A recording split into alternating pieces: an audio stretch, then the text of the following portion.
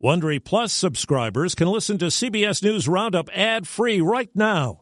Join Wondery Plus in the Wondery app or on Apple Podcasts. This spring, if you'd rather spend time enjoying your lawn instead of trying to keep it alive, there's good news. True Green is the easiest and most affordable way to get a beautiful lawn. All you have to do is water and mow, and they'll do the rest. Weed control, fertilization, aeration, and even some things you might not even think of. They'll do all of it, while you can do literally anything else. With True Green, you can have your lawn looking as good as a putting green. That's not hyperbole. True Green is the official lawn care treatment provider of the PGA Tour. True Green offers a satisfaction guarantee, and they have a verified best price promise, which guarantees you the lowest price with no compromise on quality. You do you. Let True Green do your lawn care. Visit TrueGreen.com to get the best lawn at the best price with the best people guaranteed.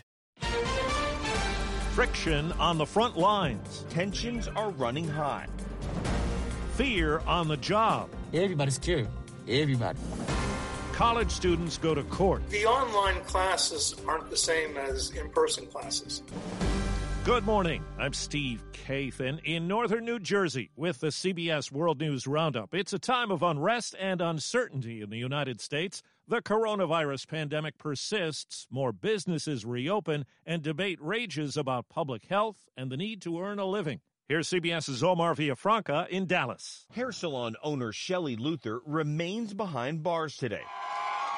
Her sentence becoming a flashpoint for those hoping to kickstart the economy. Former Alaska Governor Sarah Palin showed up at her salon yesterday in a show of support. You with the hand-free shirt, put your hands up, I can't see them. This was the scene outside a bar in Odessa, Texas earlier this week.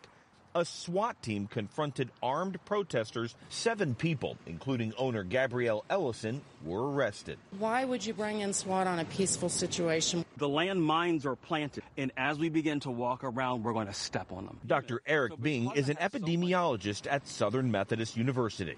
His concern? At least 28 states are seeing a rise in new cases, including Texas. Yet, 43 states are at least partially reopened. A Tyson Foods plant is reopening today in Waterloo, Iowa. More than 400 workers there came down with the virus, and those going back are concerned. Everybody's scared. Everybody's scared. I need money. He needs money, he says. Tyson says there will be an online clinic and workers will be screened every day. The Associated Press reports a 17-page CDC report on how and when local leaders should reopen during the pandemic has been shelved by the Trump administration.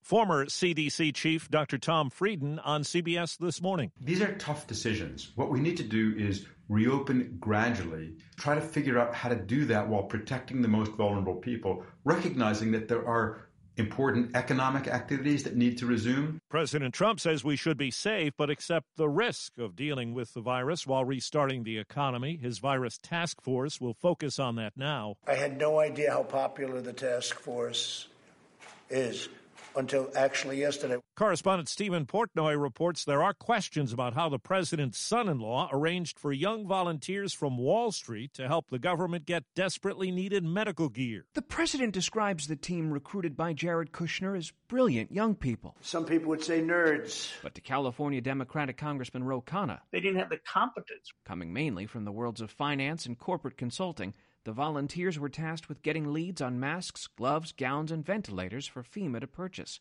But one source tells CBS News close to 70% of the leads were scrapped. Khanna believes the arrangement complicated FEMA's ability to obtain needed supplies. Frontier Airlines says it's dropping the plan to charge extra for passengers to lock in an empty seat next to them for social distancing. It was seen as a money grab in the face of safety. Small-town hospitals are facing challenges of their own in this pandemic. CBS's Janet Shamlian, reporting from Texas, says they're caught in a money crunch. These are frightening times for rural hospitals like Rolling Plains Memorial, which has recently lost almost $2 million in revenue. Donna Boatwright is the CEO. A continuation of that could be devastating. The 35-bed facility is almost empty. One of its biggest revenue makers, elective surgery, had been put on hold to save room for COVID-19 patients. They've only had one. It's a financial strain for sure. As a caregiver, I can tell for you it's more than your job. I am called to serve. This is our home, and we want to do well.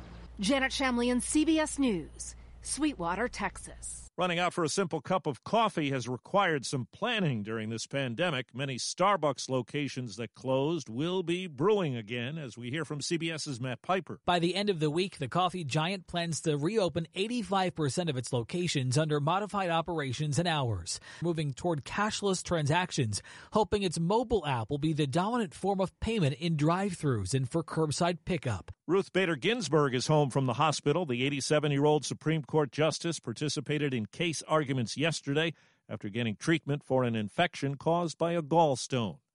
About 500 people have been forced from their homes in the Florida Panhandle by a wildfire that now covers 2,000 acres. It's being spread by strong winds and dry conditions. Everyone goes through things, scary moments, but this might be one of the closest moments I think I've ever come to losing my family. The Forest Service says some structures have been destroyed by the flames. At least 8 people died. More than 1,000 got sick from a chemical leak at an industrial plant in southern India. The leak and a fire came as workers restarted the plant after a coronavirus shutdown. LeBron James tweets, "We're literally hunted every time we step foot outside the comfort of our homes." His frustration is over the story in Brunswick, Georgia, of a black man shot and killed while on a jog 3 months ago. There is no criminal case against the 2 white men involved. Justice delayed! Justice delayed! John Davis Perry of the local NAACP. We all stand in agreement that the way that this case was handled absolutely wrong. We expect that justice be done swiftly and immediately. Well, students have faced some of the most daunting challenges in the pandemic. As CBS's Nicole Killian tells us, some in college say what they're getting is not what they paid for. Anthony Rojas is a second-year graduate student at the University of Florida, now suing the school to recoup fees for services he says he can't access while in quarantine. Transportation fees, also health fees, for health centers that we can't go to right now. Rojas says it's about $1,000. These last few months have been a matter of, scrounging money and just trying to find a way to pay rent, pay food. We're talking about over 300,000 Florida students. Adam Moskowitz is his attorney. So that's about $26 million. Extrapolate that across the country, we're talking about millions of students and millions of dollars. At least 28 lawsuits requesting refunds have been filed against colleges and universities around the country. The case was serious, the circumstances were unusual, and some of what was heard was unexpected. CBS's Steve Futterman explains. When you are on your cell phone, you can be doing many things the person you are talking with would have no idea about. And that's what might have happened during Wednesday's Supreme Court oral arguments. The arguments are taking place by teleconference, but listen closely. During one of the lawyers' arguments, you hear a toilet flush. And what the FCC has said is that when the subject matter of the call ranges to... Those listening to the feed heard it live. No one is saying who is responsible. The justices know you have the right to remain silent. Steve Futterman, CBS News. Football Hall of Famer Brett Favre is repaying more than $1 million in welfare money to Mississippi, money for speaking engagements where he never showed up. It came from a nonprofit caught up in a state embezzlement scheme. Favre is not facing any charges. That's the Roundup. I'm Steve Kathan, CBS News. If you like CBS News Roundup, you can listen early and ad-free right now by joining Wondery Plus in the Wondery app or on Apple Podcasts. Prime members can listen ad-free on Amazon Music. Before you go, tell us about yourself by filling out a short survey at Wondery.com/survey. For more than 2 centuries, the White House has been the stage for some of the most dramatic scenes in American history.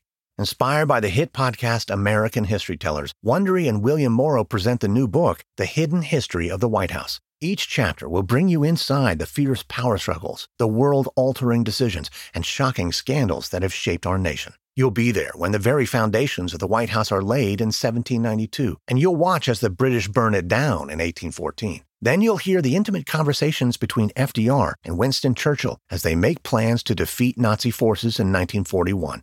And you'll be in the Situation Room when President Barack Obama approves the raid to bring down the most infamous terrorist in American history.